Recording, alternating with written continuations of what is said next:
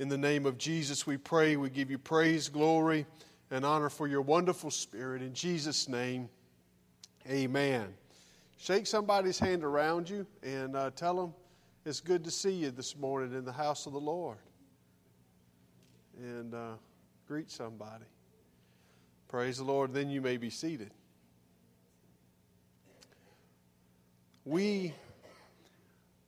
I appreciate, I've had several comments about the Bible study series that we've been doing, and I appreciate your attentiveness in hearing the Word of God, and I appreciate the compliments.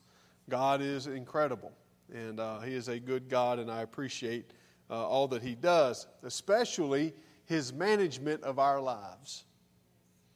And when we have been going through, and I hope you've been gleaning from this series on Psalms 23, what it means. When we understand that David, and I'll just probably do this every time we start. I think this is our 6th lesson on Psalms 23. But when David understood as a shepherd the management and what the control that went into a flock of sheep. When David made the statement, "The Lord is my shepherd," he was making a very bold statement, a very proud boast that the management of my life, the control of my life is in the hands of the Lord.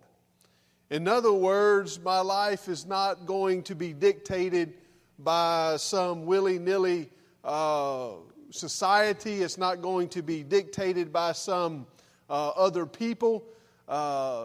Sister Cheryl is here this morning. She told me something several months ago, and it has just really impacted my mind, and I quote it oftentimes. She didn't know she was a great philosopher and would be quoted, but she made a statement to me. Not to allow other people to use your mind to think. And if you think about that, not allowing other people to force you to think something that is not what you are, not who you are. Accepting the Word of God. God, His Word is what tells us what to do, and you don't allow people. And this is what David is saying. My life is not going to be governed by the thoughts of other people. I'm not going to allow other people to tell me what I should and shouldn't do as far as serving God in His life. And so it was an incredible statement he made. This morning we're going to start in the part of Psalms 23, and we're all familiar with this. It gets quoted a lot, especially sad to say at funerals, at times of tragedy. This scripture gets quoted a lot, but there's more to it than what just seems to be there on the surface. And that's the part of it where it says, "Yea, though I walk through the valley of the shadow of death, I will fear no evil. Yea, though I walk through the valley." This is the midway point of the psalm. This is the halfway point. Up until this point, if you want to take this psalm from the perspective of the sheep, David is taking on the role of the sheep when he says, "The Lord is my shepherd." In other words, I am a sheep in the flock of God. I'm taking on that role of being led by God. So using that perspective, up until this point, it seems that this sheep has been talking to another sheep, to the unfortunate other sheep on the other side of the fence that does not have a good shepherd. And so, if you will, in your mind this morning, use your imagination a little bit. You can see David, or this sheep, standing beside the fence talking to another sheep that does not have a good shepherd, and he's saying, "The Lord is my shepherd, shall not want. He maketh me to lie down in the green pastures. He restores my soul, and He leads me beside the still waters." And we've talked about all of these things, but now we reach the point in the psalm where the sheep quits talking to another sheep. David changes who he's talking to at this point. Because up until this point, he's been talking to others. Now he turns his attention to the shepherd. He turns his voice to the shepherd and begins to address the shepherd directly. This is the first time in this psalm that the personal pronouns I and you enter the conversation. It's the first time that these words are used. Up until this point, he said, the Lord is my shepherd. He leads me beside the still waters. He restores my soul. He's talking about him and he and all of that stuff. But now he says, though I walk through the valley of the shadow of death, I will fear no evil, for thou art with me. In other words, God, you're with me even though we walk through the valley of the shadow of death. So understand, David has now changed who he is talking to. He was talking to somebody else. Now he's talking to his shepherd personally. During the summer months, sheep are taken from the lowlands, their home range they call it, into the mountains. They'll take them, shepherds will take sheep high into the mountains, into big meadows and summer ranges in the mountains that during the wintertime are covered in snow. And it's a process to get them there. Sheep don't move very fast. So in the springtime, the shepherd already knows the pathways that he's going to take. And he's going to get his sheep together and he's going to begin to move them towards these summer ranges. They're high in the mountains there. It's called high country. When they leave the home range and they begin this journey, they are in constant contact. They are in constant company of their shepherd. The shepherd has no other place to go. He has no home up there. He has no place to live up there, so he stays with his sheep all the time, and it's a very intimate time between the shepherd and his sheep. He learns them more during this time than during any other time. He spends more time with them. He becomes very close to them and understands, begins to see their individuality and begins to understand what kind of temperament they have and what kind of sheep they really are. And by the end of the summer, towards the end of the summer, they'll be high above the timberline in the mountains, feeding in very lush and very green pastures, very beautiful grass, and the sheep gain a lot of strength and gain a lot of health by being up there. The cold will kill off the parasites and the diseases during the wintertime, so by the time the sheep get there, all there is just beautiful, lush green grass. And as the summer begins to fade and the fall begins to start, the snow will begin to fall and it will push them back down into their home range, back to the lower elevation. During this time, again, the sheep spend all of their time alone with the shepherd. But during this process, there's a lot of danger. And this is what David was talking about, and we're going to discuss it. But there's a lot of danger during this time, during this journey from and to these high meadows. There's the danger of flooded rivers and avalanches. There's rock slides. There's poisonous plants. There's storms that come high off of the mountains. Sleet, there's snow, there's hail, and then there's even wild animals that would desire to take some of the flock and some of the sheep. And so all of these dangers are there.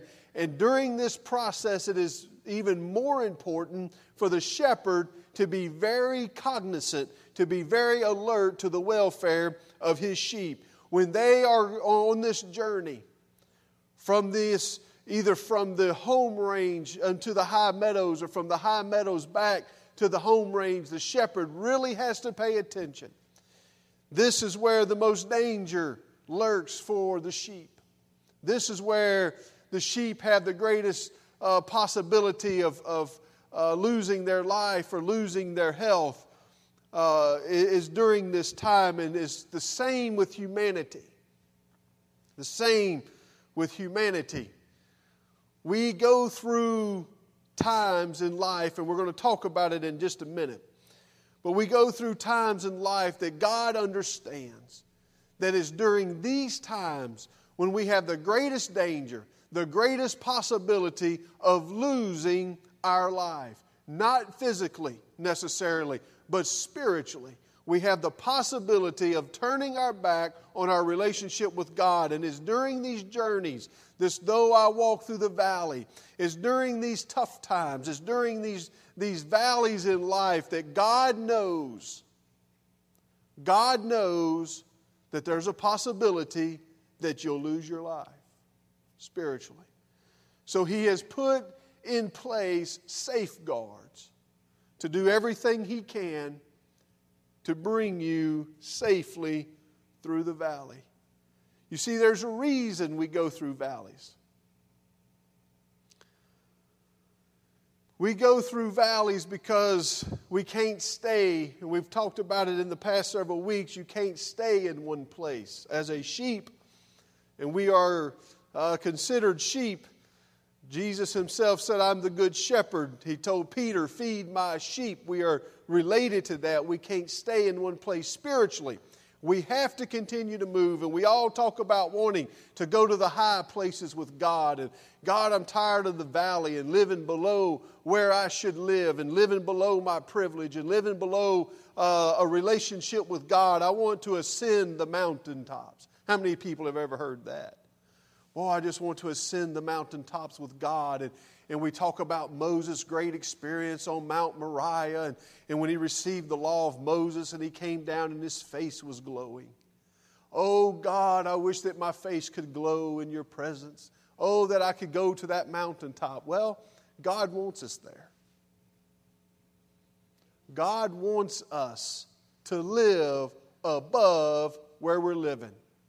There are privileges of being a child of God. There are privileges that are greater than where we're at. And there's only one way to get from where we're at to that relationship and that level of relationship with God. David said, when I'm walking through the valley, I will fear no evil. In other words, regardless of what life brings to me, regardless of what happens to me, regardless of how scary, of how desperate, of how life looks, I am not going to allow myself to fear evil because I know you're with me. God never turns His back on humanity. We like and we quote it all the time. It's a phenomenal scripture. When Jesus said, I will never leave nor forsake you. But understand Jesus was quoting, was making or validifying a statement He had made hundreds and thousands of years before, even through this 23rd Psalm, that I am not going in the valley of the shadow of death. I'm not going to forsake you. I'm never going to leave you. So in this journey from where we're at to where God wants us, in this journey from our lowest state into these mountaintops that we all desire to live at, we envy people that have reached this place. We look at people that have reached a place of spirituality where they walk with God and they're taken care of and all of these things happen. And we all do. We look at people like that and we get this concept. We think that they got airlifted. God just flew a big spiritual airplane down to the valley, picked them all up on there, took them back up, parachuted them out on top of the mountain. Unfortunately, that's not what happened. Very seldom does God airlift people. I don't think that God has an airplane. Even spiritually, our walk with God does not happen instantaneously. I believe that God does a lot of things instantaneously. I believe that He can heal, that He can deliver. I've been a recipient of both of those things. God can lift people up. He can affect their minds and their spirits and cause things to happen an instant and can affect and revolutionize somebody's life. But our relationship with God is a walk. We walk down a pathway of righteousness. Now, I can tell you that depending on how far you walk, it's going to take you a certain amount of time. I had somebody several years ago was telling me they could walk a mile in 15 minutes. Okay. Good. I can tell you that I can walk a mile in the woods while I'm going from one place to another in 45 minutes. Depending on how far you walk in the terrain, it's going to tell you how much time it's going to take. The same is true in our relationship with God. We're not always going to obtain some of the things that God has for us as fast as we think we want them because we're not as close to them as we think we are. Does that make sense? So the higher you desire to go in God, just like the sheep, the higher the meadows that the shepherd desires to take his sheep to feed for the summer, the longer it's going to take to get there. He is not able to airlift them up there, and God does not necessarily take us there in a moment. We must walk the path, and there is only one way to get to the top of the mountain. Guess what you have to walk through? A valley. Isn't that crazy? You can't get to the top of the mountain unless you go through the valley. So a shepherd knows this. He knows that these valleys is the only way to get to the top of the mountain. Now, even going up the mountains, there are valleys that are crevices that come down. And he knows that that is the best way to get his sheep up to the mountaintop, is through those valleys. He knows that.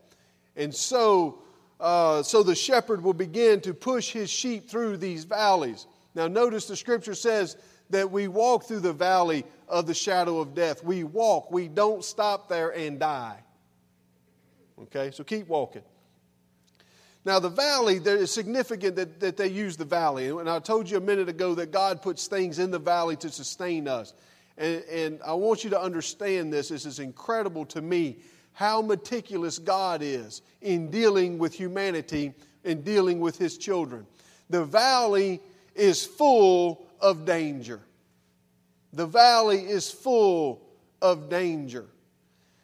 It's in the valley that flash floods can take place. It's in the valley that rock slides can cause great danger. It's in the valley that predators hide. Predators know that it's the easiest route up the mountaintop, so they will hide in the valley and look for opportunities to attack the flock of sheep. But it's also in the valley that is the valley is the place that holds water.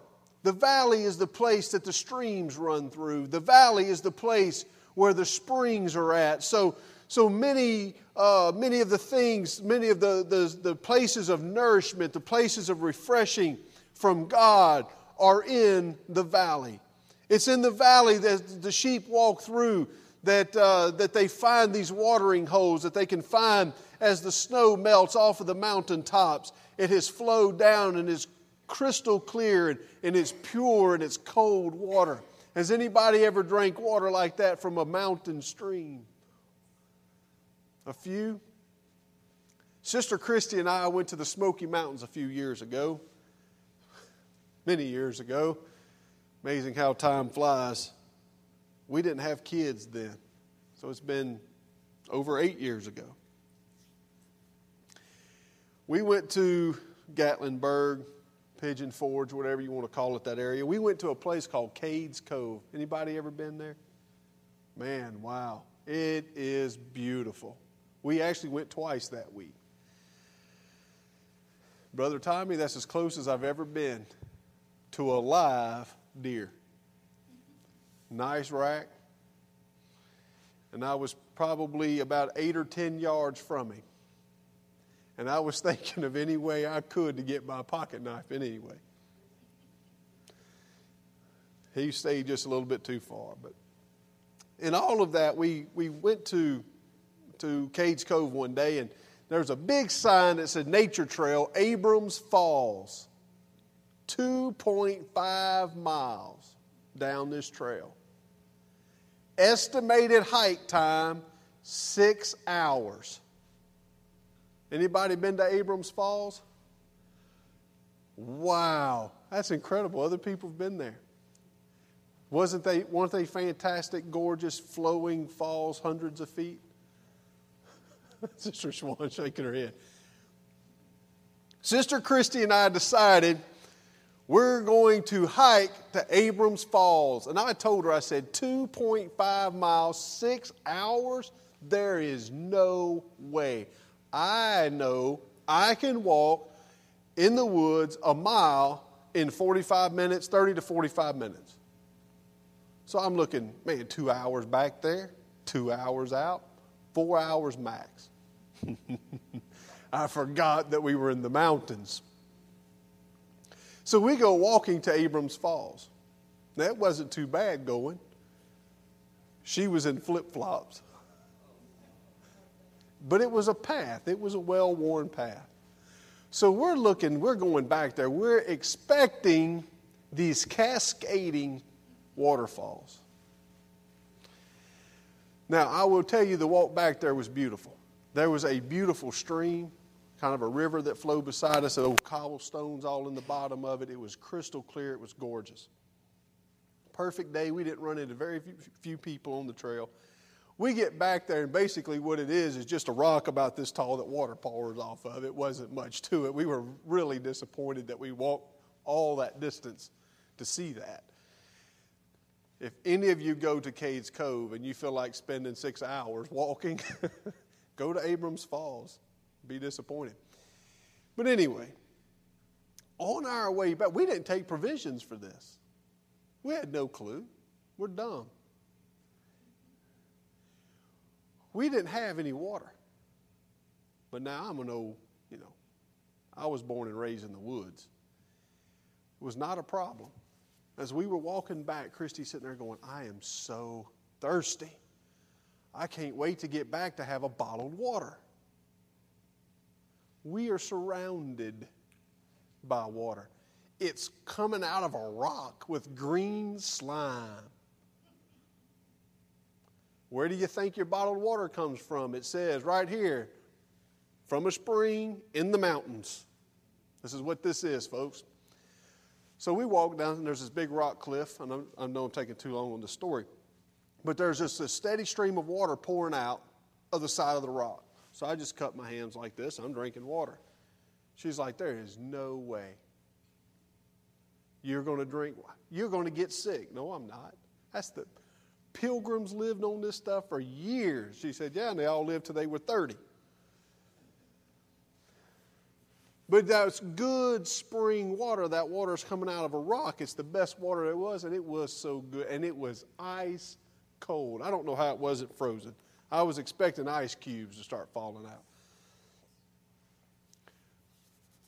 About halfway back, thirst got the best of her. She had to finally give in and drink some water coming out of that rock. And she was amazed. First of all, she was amazed she didn't just fall over and die from this poison water coming out of a rock. But second of all, how good it tasted. It didn't taste like chlorine. It's just good water. And it nourished her. It was a type of refreshment. And it was amazing because the rest of the way back, every time she got thirsty, she would just stop and drink water coming out of the side of one of those cliffs. And it's such a refreshing.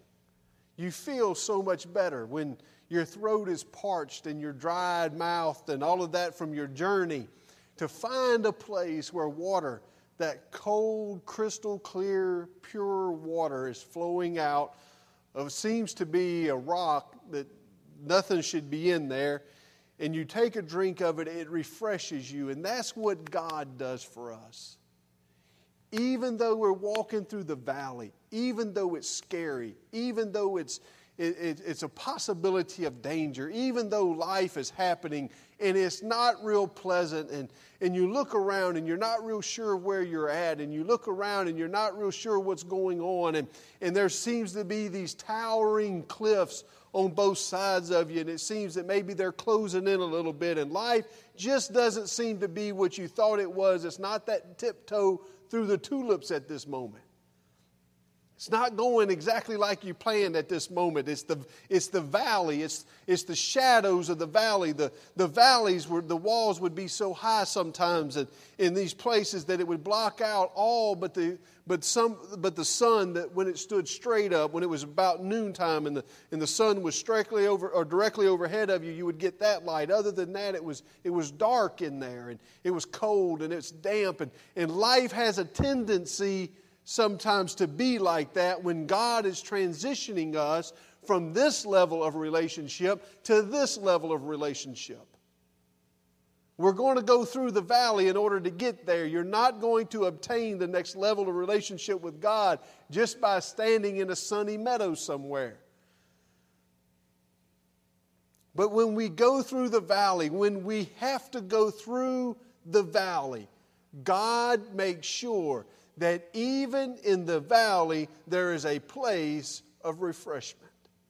That even in the valley you can drink of the cool water from the snows that are melting above you. Even in the valley there is a stream, there is a river, or there is a spring of living water to sustain you, to make sure that you're going to make it through the valley, that you're going to have enough strength to get through. A good shepherd knows that as he's taken his sheep to those high meadows, to those high places, that it's through the valley that he must take his flock. He knows that there's going to be water, but he also knows that the grass will grow in a valley. What is a valley? Let's define, what is a valley? It's that space between the two sides of the mountain, right? Most of the time the sides of the mountain are what? Rock, right? They're basically rocks. How much grass grows on a rock? Usually very little. I'm sure somebody's going to say, well, I saw. But usually there's very little grass on a rock. So the shepherd knows that it's in the valley where there's water. It's also in the valley where the grass grows because it has water. And that's usually where the dirt or the most loose soil is. That's why it has made the valley, because of the erosion of the water, and it's a whole big process. And so that's where the grass grows. And so the good shepherd knows that. He will take his sheep through that place because he knows that they can be sustained. God will always sustain you through the valley. David said, we walk through the valley. We walk through it. In other words, David is saying, I'm going to enter the valley. I'm going to walk through it, which means he's going to do what? He's going to exit the valley. It is not a permanent place of habitation. The valley is just a conduit. It is just a pathway to get from where you're at to where you're going.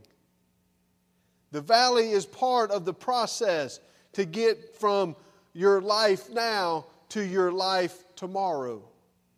It's a part of the process to get from your relationship with God now to where you are headed. We have to go through the valley. So the good shepherd is going to make sure that there's sustaining water, there's sustaining food, there's protection in the valley. He's going to make sure, but during this trip is where the shepherd takes the most care and the most time with his sheep. He's going to watch them closely through this time to make sure that no danger will come to them. I appreciate God in doing that. Do you realize that if you are a child of God, that regardless of what life brings, He's going to take care of you? You realize that? Now, it's tough. That's a hard pill to swallow. And the reason it's so hard is because we'll look back and say, well, if God cared for me, if God protects me, if God's going to sustain me, then why does all of these things, and we make our laundry list of things, happen to me?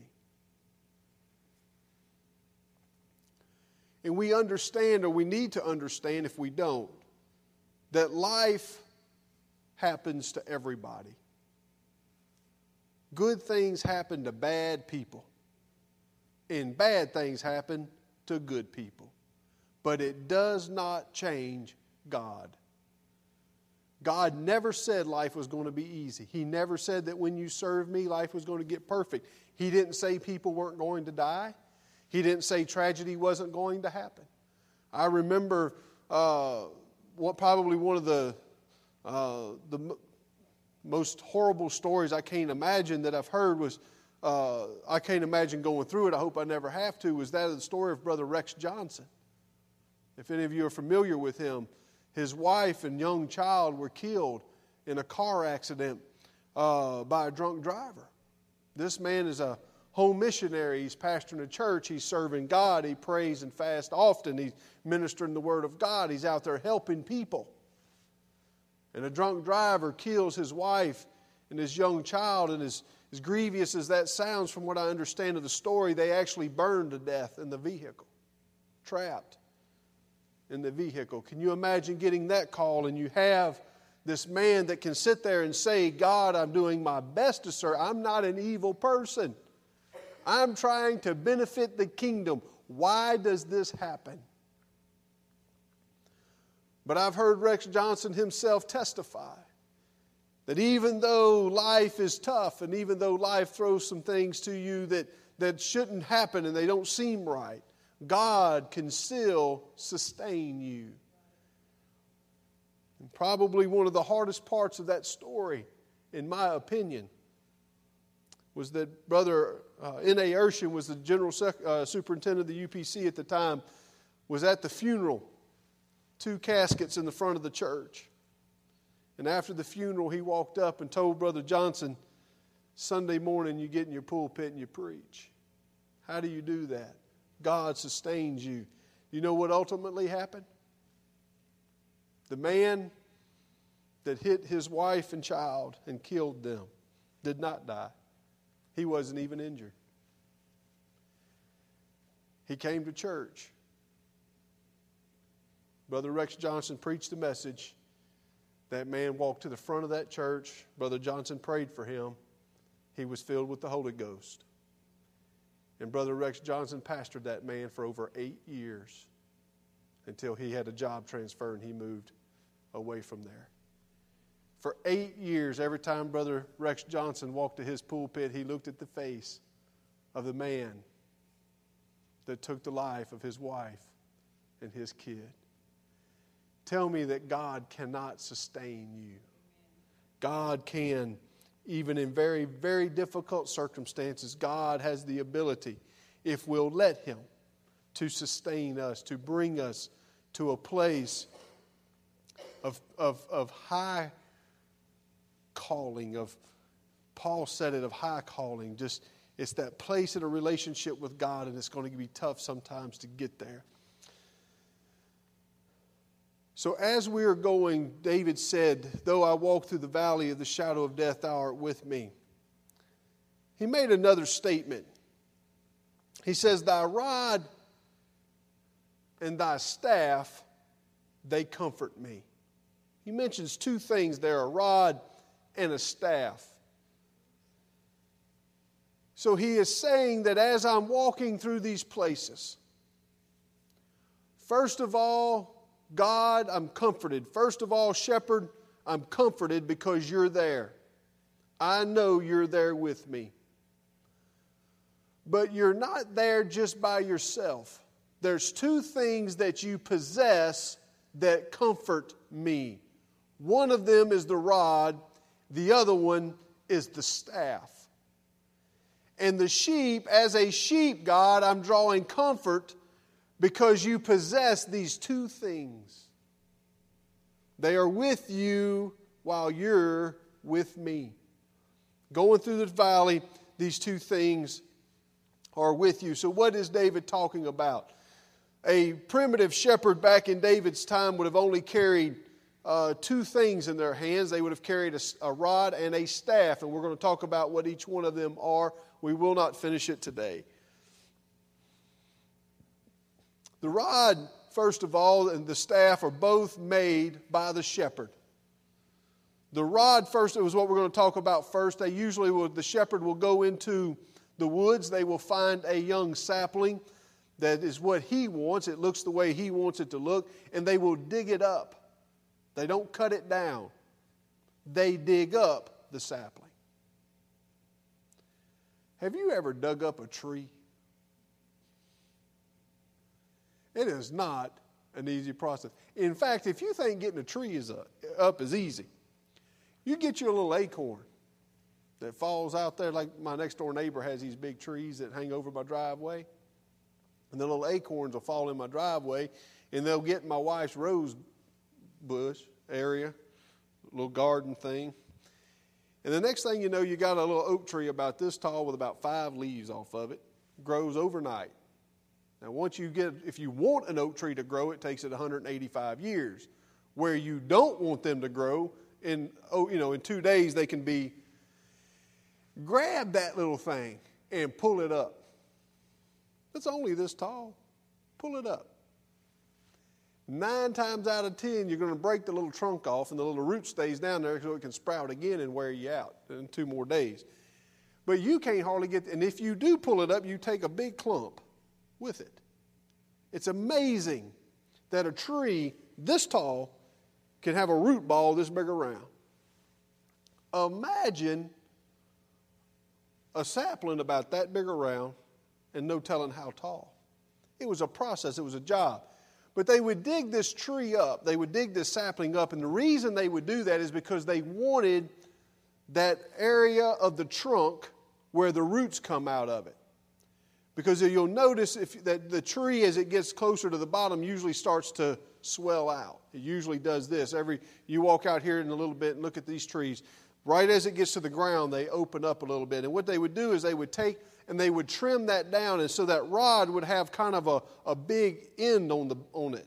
It would kind of a ball-shaped end on the bottom of it, and that's very hard, very tough wood. You can't hardly break it. That's why when we split firewood, we cut the tree down and split the trunk. Nobody tries to split the roots. You can't do it. They're too hard. And so that's what the shepherd wants. He wants that piece that kind of swells out a little bit at the bottom, where the roots come out, because it's unbreakable. It's very dense. It's very heavy. It's very thick. And for the purpose of the rod, it's a perfect part of the tree to use. And so then that rod is shaped around that to fit his hand. So it looks like a kind of a long stick, depending on his height, with this big end on the bottom of it. And he will use that as a weapon. The rod is a weapon not only for himself, but for his sheep. He will also use that rod to correct a sheep. The rod for a shepherd with some tenure, the rod for a shepherd with some experience, basically becomes an extension of his right arm. Most shepherds will carry that rod constantly in their right hand, and there's a reason that they do that. There's a reason that they keep it there. It's a symbol. The rod is a symbol of the shepherd's strength. It's a symbol of his power. It's a symbol of his authority over the sheep and over the circumstance and the situation. So that when a animal attacks the flock, the shepherd will respond with that rod. In my study of this, it's amazing how accurate a shepherd can be with that rod. Now, they don't generally just walk up there and hit something with it, but they will throw it. It becomes a weapon for them. And so when they're watching over their flock and they look a little ways down and a wolf or something walks out, a coyote will walk out on their flock, they will get as close as they can to it, and then they will fling that rod. And they are very accurate with it. And that big, heavy piece of trunk on the bottom will find its mark. And there's a lot of times if that shepherd is close enough and has enough power in his arm and he throws it just right, that he can actually kill that coyote just by throwing a stick at him. Kind of sounds amazing, doesn't it? But they're very accurate. And so it is a sign of his authority that you're not going to come into the flock. You're not going to destroy my sheep. These are mine, and I am here to protect them. And the sheep will find comfort in the fact that their shepherd has authority over their circumstance. The sheep will find comfort in the fact that the shepherd has a rod that can protect them and that can keep them from danger. If you'll remember Moses, who was also a shepherd, when God called him to go to Egypt to deliver his people, what did God ask him? What is in your hand? When God said, what is in your hand? What did Moses respond? He said, a rod. And what did God tell him to do? Throw it down, and it became a serpent. God was showing Moses that the rod that you have in your hand, it is your authority, Moses. When you go before Pharaoh, that rod is going to demonstrate to Pharaoh that you have the authority given to you by me to deliver my people. It is the authority that the shepherd has. It is in his rod and is given to him. It is given to the shepherd. So the shepherd has it so that he can protect and lead his sheep to safety. It's also used to correct a wayward sheep. If sheep are seen to be wandering off or they're wandering towards a poisonous plant, then the shepherd can take that rod and again he will throw it and hit the sheep.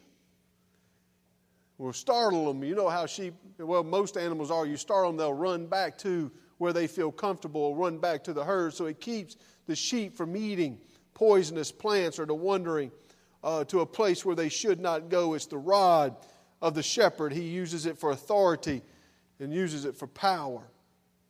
Praise the Lord. And I appreciate God having that authority and power in our life. And we're going to talk about next week what the rod is to us. There is an authority in our life. There's a power in our life that we can use to protect us, to guide us, to keep us out of danger, to keep us from going down the wrong path. And we're going to talk about what that is next week. But I appreciate your attention this morning. And I hope that you've gleaned this morning from the Word of God. God is our shepherd.